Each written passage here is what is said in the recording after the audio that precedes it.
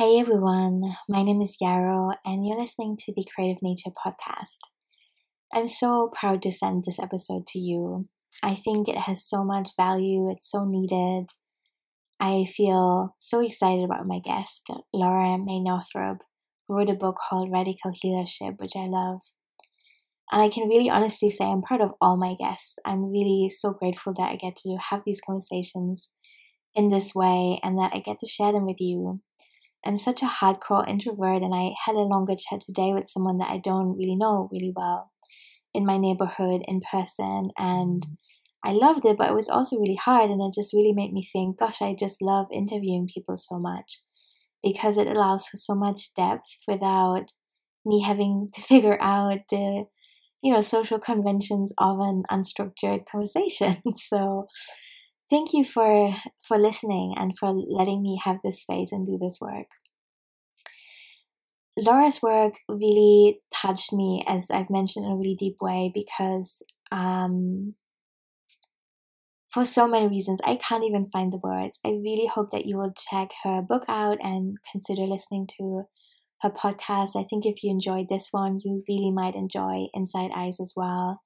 I'm so grateful that this book exists now, and I really loved listening back to this conversation. I think we covered a lot of really good ground, from what it means to be a healing practitioner at this time in capitalism, to what it means to not let rejection be the whole story. That really touched me listening back just now.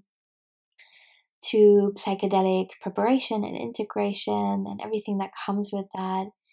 And also the meaning and the value of listening to survivors, not in a sensational way, but in a way that allows us to witness each other heal, which I think we really need. So yeah, enjoy the conversation. A few updates from me. I am offering creative portals instead of my Patreon community now. And those are seasonal commitments where you can spend 3 months with us. Weekly sessions are there for you to enjoy if you want them. We're meeting every Sunday at 8 p.m. UK time to kind of check in, ground a little bit, and do some creative practice of our own understanding together. And then we also have a space on Mighty Network, and there is a seasonal theme. I'll link to that in the show notes. And the first Sunday each month, I'm also going to be offering queer spirit sessions where we get together, just being a queer space. So it's not for everyone, but there's stuff for other people as well. There is stuff for everyone. Anyway, but this is for queers who want to explore their spirituality in a group. And the format that I'm currently thinking of is to spend 20 minutes in quiet contemplation together. And that could be daydreaming, it could be looking at the sky, it could be meditation, journaling, making art, whatever feels right for you. And then to have 15 minutes of kind of open sharing what came up for people. There's no need to share. I'm just experimenting with this format. It's going to be free, and I haven't got a sign up yet, but that's coming maybe next week. So check back on my website or look out for my newsletter. And my last announcement is that I'm running 2 live courses in my other business, Pink World Studio, this summer. One is on starting a podcast. That's a 2-part workshop series where I'm going to teach and share everything that I've learned from the past 6 years of podcasting. So if you've been wanting to start a podcast, but you just need a little of guidance and support and group accountability, I hope you'll consider that. And then from July and August, or mid-July to August, I will be offering a 4-week live round of my program called Create and Launch, which is for people who want to create and then market an online course in a way that isn't icky, that isn't just based on scarcity marketing, that's very honest and community-based and generous. And I will talk you through both the technical aspects of production and setting things up, and creating a payment gateway, payment plans, pricing, all that kind of stuff, but also the mindset work of thinking about what you want to share and how and what the right format is, what might make it accessible to people, and how you can come up with a marketing plan that feels good and is sustainable. So I'll link to that as well. And now I'll let you listen. Thank you so much for tuning in. Hi, everyone. I know I always say this, but I really truly am excited for this interview. I'm speaking to the wonderful Laura Northrop, who I first encountered through the podcast Inside Eyes. And I'm fairly sure that I must have mentioned it on this show as well and recommended it to a ton of people. It really helped me contextualize my own experiences in a new way. I just so appreciate the way that the podcast really opens up so many beautiful conversations around healing and processing difficult experiences and owning our narratives and reframing things in our own way. And yeah, if you've been listening for any amount of time on the show, these are all things that I'm super passionate about. So yeah, Laura, I'm so happy to have you. Really excited to ask you all my nerdy questions. Thank you so much for being here. Thank you for having me, Yarrow. I'm really excited to be here. Yay, thank you. So I have already mentioned, and I'm so sorry that people can't see this, but your hair is incredible. It's so beautiful. I wish people could see it, but in the absence of being able to see your hair, can you tell us a little bit more about where you are in the world, what nature is like around you? How's your day been so far? Yeah, so I'm in Oakland, California, in the US, and my day has just started because, I'm in a different time zone, so it's early here. What's nature like around me? Something funny about living in California is that I used to live in Washington State. That's where I'm from in the US, and Washington is like a very lush, beautiful, like moss everywhere, ferns. It's so gorgeous. Evergreen trees, people drive down the freeway and they're in awe. And I mean, normally when you're on the freeway, you're not looking out thinking like this is a beautiful view. And it's just so beautiful there. And when I moved to California, so California is really dry. And also we have a lot of stuff around drought and I mean fires, and definitely a very different scene here. But people would look out at like all this dead grass and on hillsides and say, "Gosh, isn't this so beautiful?" And I would be like, "No, it's all dead. Like this is not beautiful." But now that I've lived here for a very long time, I can say it's really beautiful. There's all this like golden grass that kind of dies back in the summers and really comes back to life in the winters. It's actually not all dead. And yeah, and the ocean is right near me, and that's something I don't know that I can ever move away from the Pacific Ocean. I just love it so much. So that's the nature here, and then in my home where I am right now, I just have so many plants. It's like plant overload. Yeah, same here. That sounds beautiful. And you have a really lovely picture of like an abstract plant behind you as well. Oh yeah, that's a cactus. The title of this is "The Plants Heal Me," which is very uh synchronistic with the podcast that we're going to talk about. Yeah, yeah, absolutely. So I mean, I've already said my mushy bit about how much I appreciate your work. I really do, and I want everyone to know about it. How would you describe your work, and what is important to you in your practice at the moment? Yeah. So the podcast, for people who haven't listened, it's a podcast that's about people who are using psychedelics and entheogens to heal sexual trauma. And it's really more of an audio series than a sort of like an ongoing podcast. It's set up so that you can go to episode 1 and listen through. And in episode 1, I really set up the kind of the theory that I'm going off of, which is that I really think about sexual violence through a spiritual lens. And when I say spiritual, I don't mean kind of religious or attached to a certain religion, but really thinking about it as something that affects us in the level of our own spirit. Um, and that's another reason that I think sometimes traditional talk therapy doesn't necessarily get to everything that's sort of needed to be gotten to in the healing that people require or kind of need in order to really get to a new place around sexual violence. And it's something that I think a lot of people are finding with psychedelics and entheogens. So the podcast is sort of there's the couple episodes setting it up, and then there's I think 12 interviews that are really in-depth interviews with people who are survivors of sexual violence about the different psychedelics and entheogens that they've used, what kinds of other healing modalities they've tried, and kind of what their life has been like. And then it ends with a couple of episodes about other aspects of this work. And one of them that I want to name because it's so up right now in the media is just that a lot of people actually are experiencing sexual violence from healing practitioners that offer psychedelic medicine. And that's just something we have to talk about because this really distressing and horrific thing that's happening that hopefully will happen less and less, but it is a concern. And then the other big thing that I'm working on in my life right now in my sort of practice is that I'm releasing a book. And my book is called Radical Healership. And it's called Radical Healership: How to Build a Values Driven Practice in a Profit Driven World, a values driven healing practice. And yeah, and that book, I feel like it's kind of a bait and switch because it sounds like it's just going to be a business how to book, but it's really like this totally anti capitalist self help book for healing practitioners that's just like all about thinking about healing from a political lens.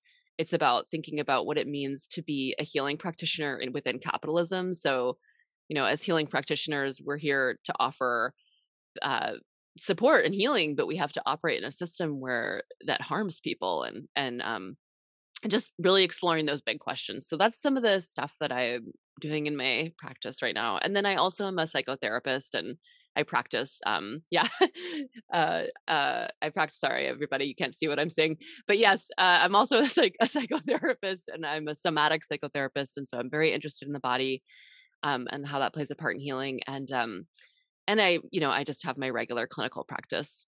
So, yeah. Casually, that's cool. Great. Thank you so much.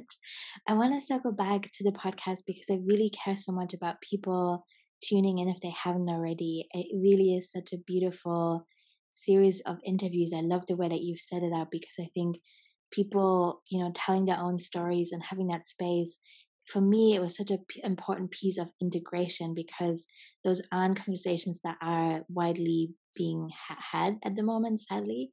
And there was just such resonance with what people were describing, and I didn't have those resources really when I experimented, or experimentation is the wrong word, but I very intentionally engaged with psychedelics to confront some of my own experiences and heal. And um, I want to use the word reframe because I think that was part of what happened to me or for me, but I think I'm very careful because I feel like in the spiritual space, often a reframe is kind of forced upon us where we're like, well, if you just see it this way, it will feel better. And if you can't make that switch happen, then it's on you that it still feels heavy on you.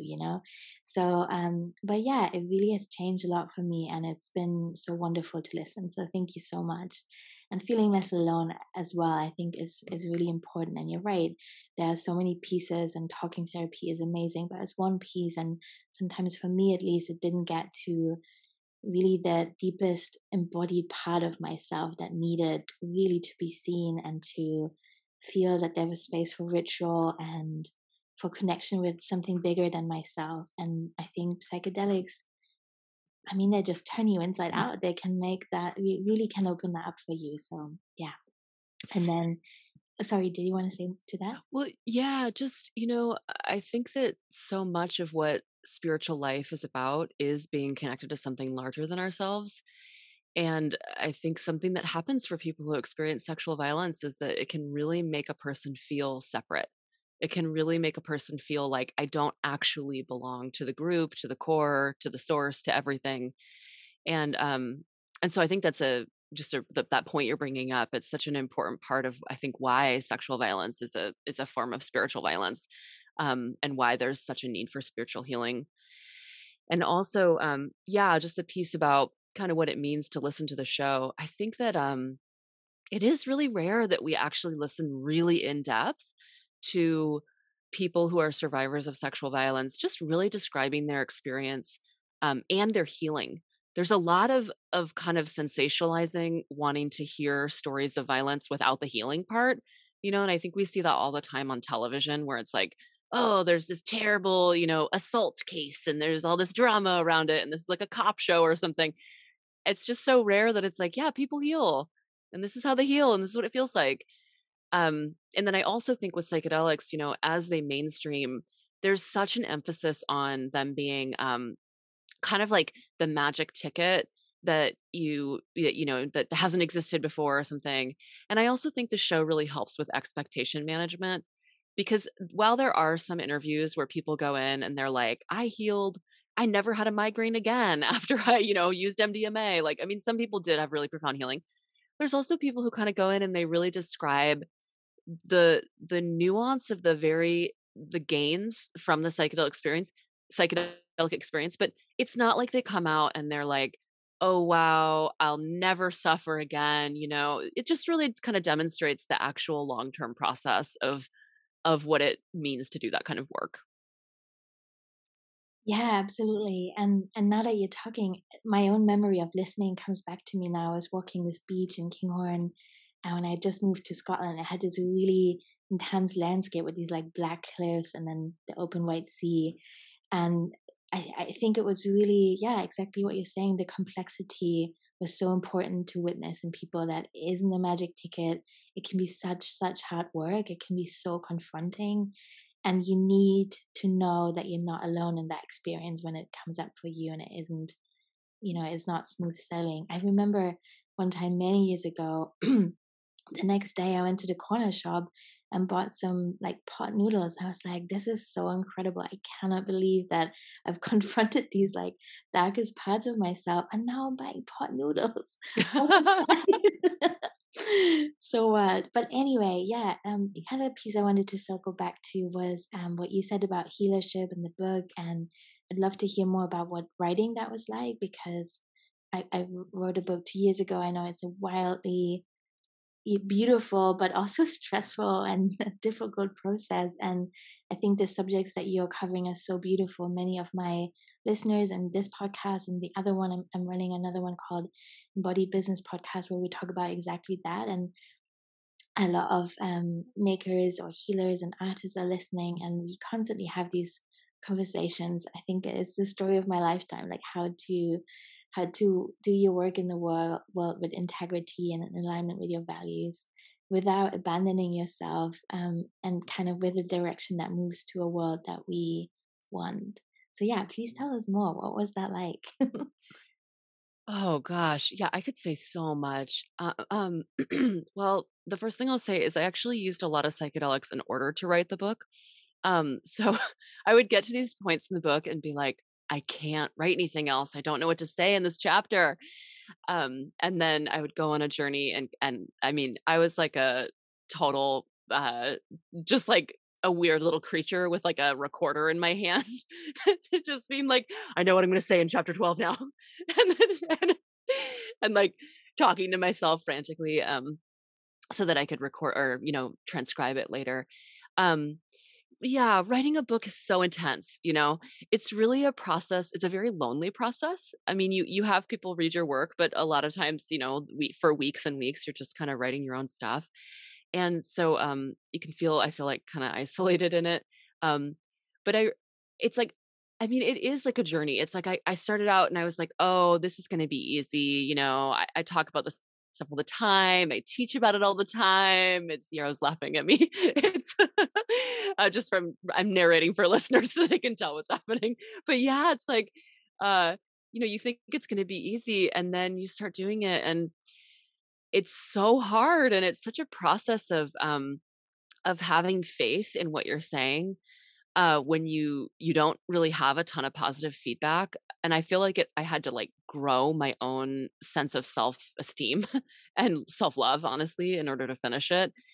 Um, yeah, and I think another thing that's really interesting about writing a book is that you want all the time that you spend writing to be useful, right? Like you want to like sit down, and if you spent 8 hours writing, you want that to be 8 hours of writing that is going to end up in the final book. And you just have to accept that you might spend an entire week working on something that you throw out, that like isn't actually going to make the final cut. And it's like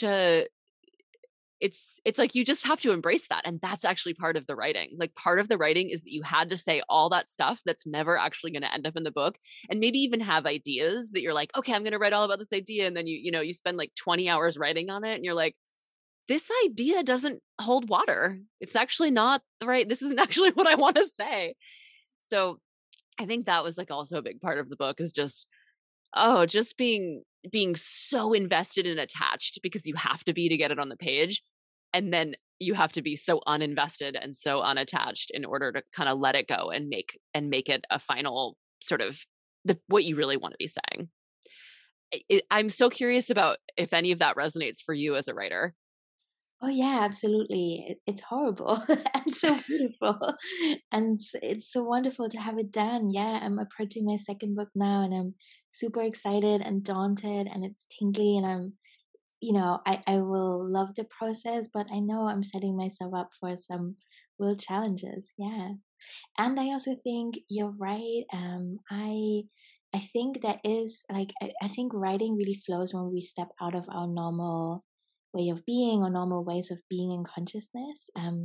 I wrote my book at the very beginning of the pandemic, and I'm thinking a lot at the moment about being a survivor and having, I don't know quite how to phrase that yet, but having some level of familiarity with crisis, and being able to be in a state of fuck, what's happening? And it's so big and so consuming those first few months where we really had no idea how it would be, how it would play out, how long it would last, who we would lose, who we would be within it. And that was a really good time for me to write, strangely, because I was like, yeah, I know this way of being. I'm, gonna make it happen and download it. And yeah, this time I think I'm a lot more gentle, and I'm curious to see what that will be like. Yeah.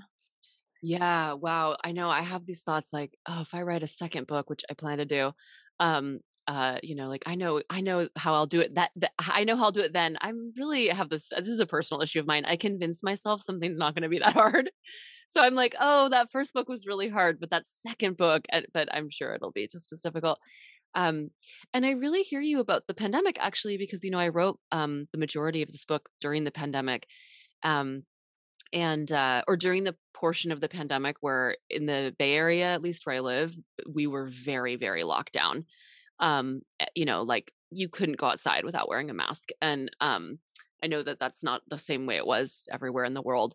Uh, but what a strange process to be sort of doing something that, I'm like, I hope people read this. I hope that we still are, I hope things still exist. And I mean, because people were really talking about like societal collapse, which I'm not saying I'm totally opposed to, but uh yeah, it was an interesting process to be writing it during the pandemic. I also think that in some ways I'm a really social person, and in some ways it helped me stay really on schedule because I had zero distractions. Like no one was like, "Hey, do you want to go do this amazing thing?" Everyone was like, "We don't want to see you or breathe the same air." I was like, "Okay, here I am with my book then."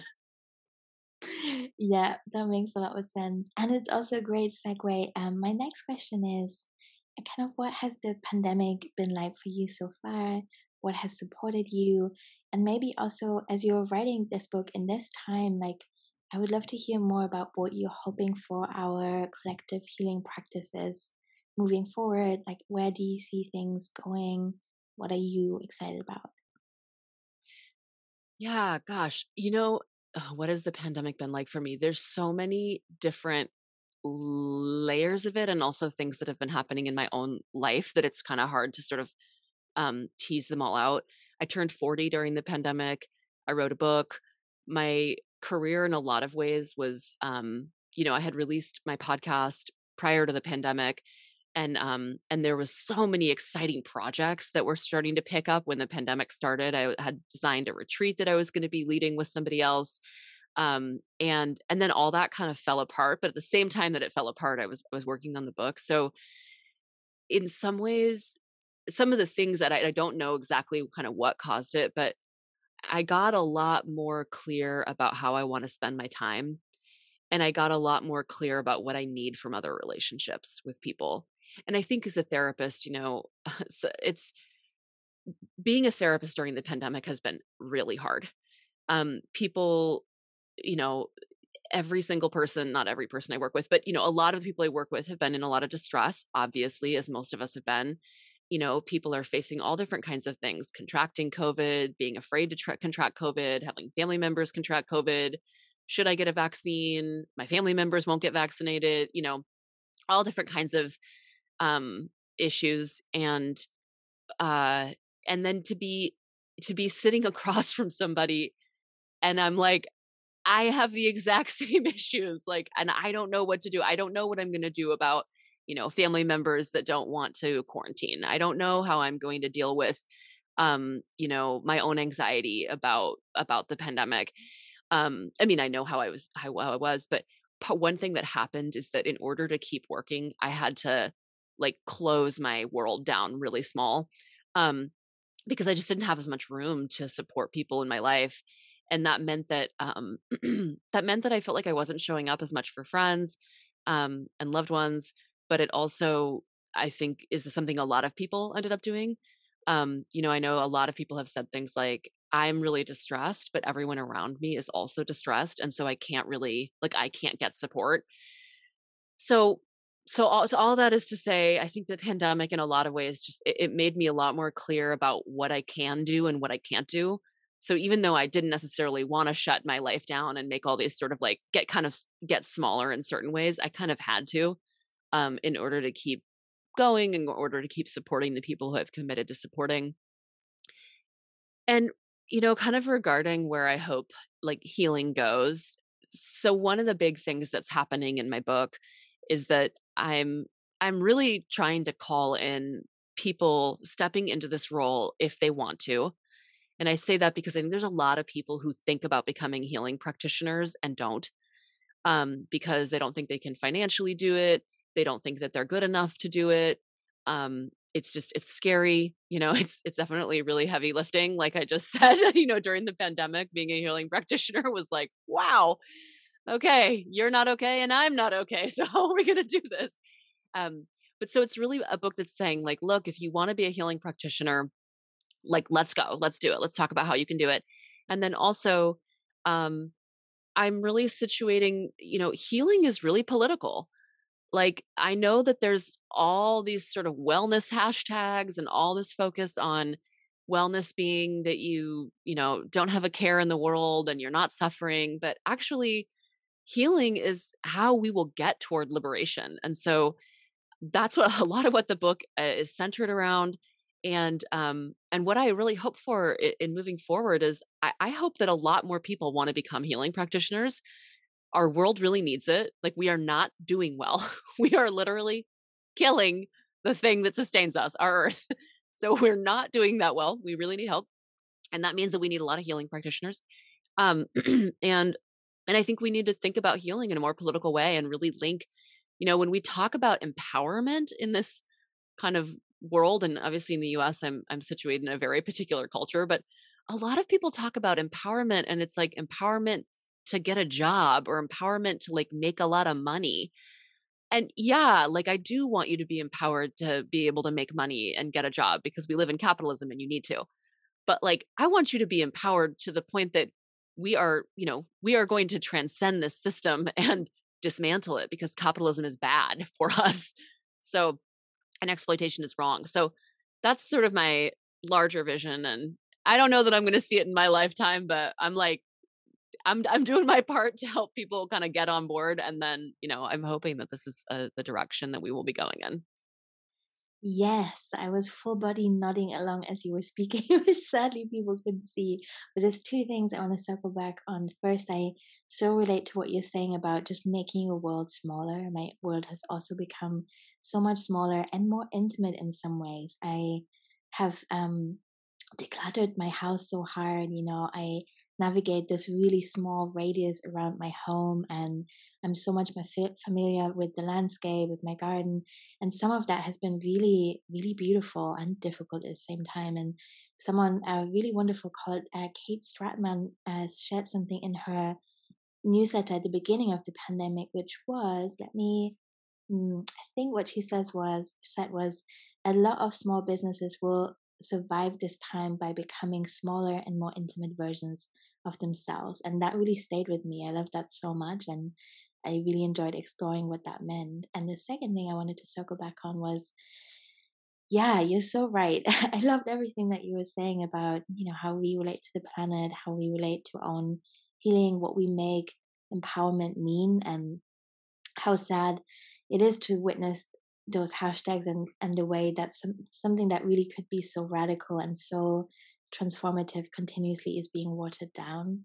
So I wonder if I hear from what you're saying that you don't understand, I don't think there's a binary between like client and practitioner, whatever, we're all swimming in this soup. But for people who are in the part of the soup where they want to reach out at this stage and support themselves better and maybe like build a network around themselves, but they feel the sense of alienation of what the industry is like what is a good way for people to reach out for support and decide what they want to commit to in their healing, in a way that kind of is really true to them? Does that make sense as a question? Do you mean healing practitioners, or do you mean people who would be like people who want to become healing practitioners, or do you mean people who are just looking for healing? I think both, but I'm thinking more about people who are looking to heal and looking to find the right practitioner, which in the end are also practitioners because they also need their own healing. So it's kind of yeah. In the end, we're all just humans. It's like that's all we are. Humble, humble, fragile humans. Well, I mean, in a sense, the question I hear you asking is just kind of like, how do we get connected to our own healing? How do we kind of move forward in our own healing? And especially, how do we do that in a situation where a lot of people are actively being traumatized and actively don't have enough to give? So there's a lot of need and not enough um, support.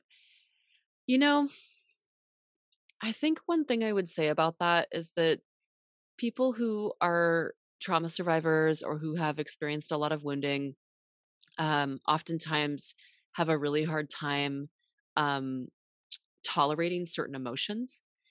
And I don't know if I talk about this explicitly in the podcast, but actually, I think I might talk about it in season 2 if I ever get there. Um, but uh, so, one of the big emotions that we have to experience when we try to get something and there's not very much of it, and we might get a lot of no's or a lot of rejections, is feeling disappointment, feeling longing that's unmet, feeling hurt, feeling angry, feeling sad, and it's it's the difficulty in tolerating those emotions is what makes it hard to keep reaching out. So let's say that for you to get some support, you're going to have to reach out to 10 different people, or you're going to have to reach out to 10 different healing practitioners, um, and 9 of them are going to say no, and you don't know which 9 are going to say no. Could be the number one first person says yes, could be the last person says yes. And there's such a difficulty in kind of tolerating that no that first 9 times to get to the yes. And so what I would say to people is, whatever you need to do to find some sense of faith that it's worth it, whatever you need to do to tolerate those feelings, if you really really are isolated and you don't have anyone to talk to, I would get out a journal. I would talk to the plants. I would talk to the sky. I would talk to the water. I would talk to, whoever will listen, and just and be in the pain of it. Like, it's so painful to be rejected. And um that moment that we kind of let rejection become the full narrative, um we definitely aren't going to find the acceptance. Like, there's not going to be anybody who says yes to us if we stop reaching out. And I know it's so hard. I mean, it makes me emotional to talk about. I know it's so hard to keep reaching out. Like, in the Bay Area where I live, you can't find a therapist right now. It is so difficult.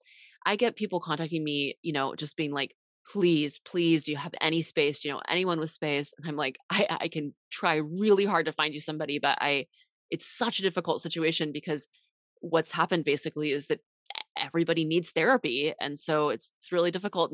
And this is a great reason to become a healing practitioner because there's so many people who really need healing. But yeah, like, that faith and that sort of that ability to just weather through it, that it just that to kind of keep trying, basically. Yeah, and sorry to be a bit mushy, but when you were saying about, like connecting with something that gives you hope, I want to circle back again to the podcast because I think if you're at the edge or you're kind of opening up to this idea of healing, that is such a beautiful thing to listening to listen to, right, to other people's stories and how it was for them. But yeah, and that also it brings me back to my next question. I wonder kind of where you seeing psychedelic therapy go, and as you're working or writing for people who are in healing practices, I wonder if there's anything that you wish more people knew about psychedelic integration, because even if that's not a focus for a healing practitioner, they might still have people show up who want to do that work and talk about it. Like, is there anything you would want to share with those people? Yeah. So, kind of the question of it sounds like it's the question is where do I see it going, or where am I hoping it's going to go, and then advice about kind of integration work. So okay, so there's sort of a whole camp of people that's like, oh wow, psychedelics, it's this new breakthrough, and like we've got to get people trained up to do this new amazing thing. And I'm of the camp that's more like, y'all, our ancestors have been doing this for thousands of years all over the world. I mean, really, psychedelic medicine or using an entheogen, which for people who don't know, that's just more like a plant-based psychedelic, like mushrooms or something like that. But we've been doing this for so long. There's very few places in the world where psychedelics do not naturally occur, and that people haven't been using them. So I don't think this is like new breakthrough technology. I think that, um, like in the U.S., I just feel like there's a certain group of people who are newly kind of relating to it, um, and so. Uh, where I see psychedelic medicine going is that people are trying to patent mushrooms. People are trying to make a lot of money off of it.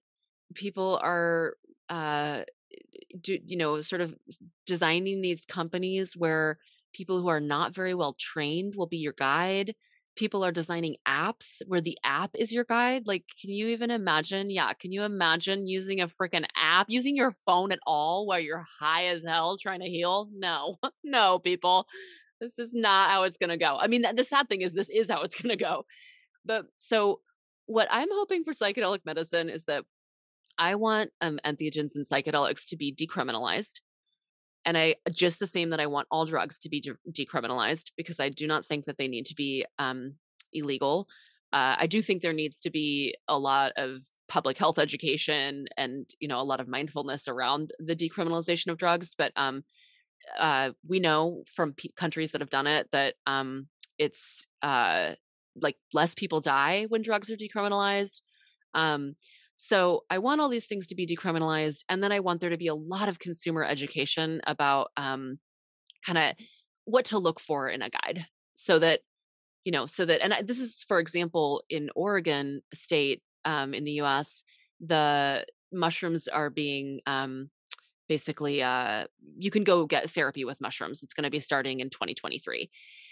And one of the things that's cool about it going above ground is that even though the requirements to actually be a guide are very little at this point, we don't know, that might change. They're in the process of kind of working it out. But um, even though the requirement to be a guide might be very little, because it's above ground, just the same as you would look for a therapist, you can go to someone's website and actually read what their experience is. So they might say, these are all the trainings that I've had, or this is how many years I've been practicing, as opposed to like, I have never done anything like this and I got this one certificate training and I'm ready to go. And just some consumer education for people. So I'm hoping that, like most things, the companies and the governments are going to be like on their just like terrible exploitative edge, just like kind of, yeah, trying to get a lot of money out of people. And I'm hoping that, on the ground level, we're doing the work that we can to keep people safe, and help people heal. And also in that, this issue of people sexually abusing or emotionally abusing people who they're doing psychedelic medicine work with, this is a huge issue. I'm very worried about this because being around somebody who is um, under the influence of a psychedelic while you are not, and you're the healing practitioner, is a very powerful role. And in the wrong hands, that can be devastating and terrible. The level of abuse that's possible. So, and we're seeing a lot of that as there's all these big call outs coming out. So that's another thing I'm really concerned about that I hope people will take very, very seriously and get a lot of training if they're trying to go down that route. So then to your other question about integration, yeah, the way I think about integration, I actually think more about preparation. Um, so with preparation, I think a lot about what it means to kind of prep your psyche. And when I say psyche, I don't just mean mind, but like your psyche, your body, your soul, that sort of that consciousness in you. Um, and and how do we prep that so that when you get into the journey space, your psyche is ready to go? And I think about, if you know that you're going to do a journey in a month, and every day for that month leading up, you do some writing that's very specific about the intention that you have. You are focusing your attention and you're prepping your psyche. Let's say that instead of doing that every day for that month leading up, you just think about how annoying one of your coworkers is who like got a promotion that you didn't get and like, ooh, did they deserve it? I don't know. Maybe I deserved it. And like, ooh, I feel like my coworkers like them more. If you kind of, and I'm not saying this is bad, but the likelihood you're going to end up journeying around the thing that you spent the most time thinking about is high. It's a high likelihood. So, and that's not bad because probably you're going to go in and do some really big deep work about how you didn't get that promotion and like what that means. Um, but I say this to just say if there's something you really want to focus on, it's about truly putting that focus on it beforehand so that it's so worked and ready that when you get into the journey space, your psyche is like, yeah, I know what's up. I know what we're going toward. And then for integration work, um, you know, to me, integration is just like, are you gonna listen to the truth? Are you going to embrace and listen to what you know is true? And a lot of times, and I'll say this other piece, which is that a lot of people think psychedelic medicine is really beautiful and is like, I went in and, I saw all these beautiful colors and I felt loved. And yeah, like that happens. But if you're going in to heal like serious trauma, you're going to be suffering. Like a lot of people really suffer. And I don't mean to say that it's bad. It's actually really powerful because a lot of what we need to do to heal trauma is actually to suffer it all the way and feel it and know it in its depths and survive that. And then come out and then you see some beautiful colors and and there's usually like a more beautiful part at the end when you've kind of done the really hard work. Um, but so a lot of times what happens is people come out of journey space and they've learned something that's really hard. It's something like I need to leave my partner or I need to have a new relationship with alcohol that's where I don't use it as much. Or my job is not I can't do my job anymore. Like my job is actually so painful for me that I need to I need to change careers or just like big stuff. And or I need to tell somebody, I need to confront one of my parents about something, whatever the thing is. And I think integration work is just about knowing that truth, knowing what you need to do, or knowing a thing about yourself even. It doesn't even need to be something that's in the external world, but just knowing like I need to be more loving to myself, for example, and then actually really listening and doing it. And I think it can be really useful to be talking to a therapist, talking to friends, going to psychedelic integration circles. Honestly, I think one of the most amazing things you can do is meditate.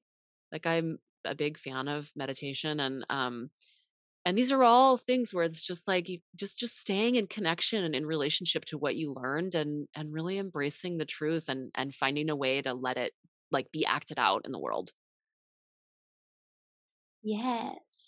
Yes. Thank you so much. I'm really excited for people to hear that. Yeah. Mm. The last question I want to share with you is it could, you could take this any direction that you like, but I'm wondering what your hope is for life after the pandemic and what you're hoping we're learning from this. Oh gosh, yeah, what a good question. I mean, life after the pandemic, will that ever happen? Like is the pandemic I feel like we're never going to get the pandemic out of us.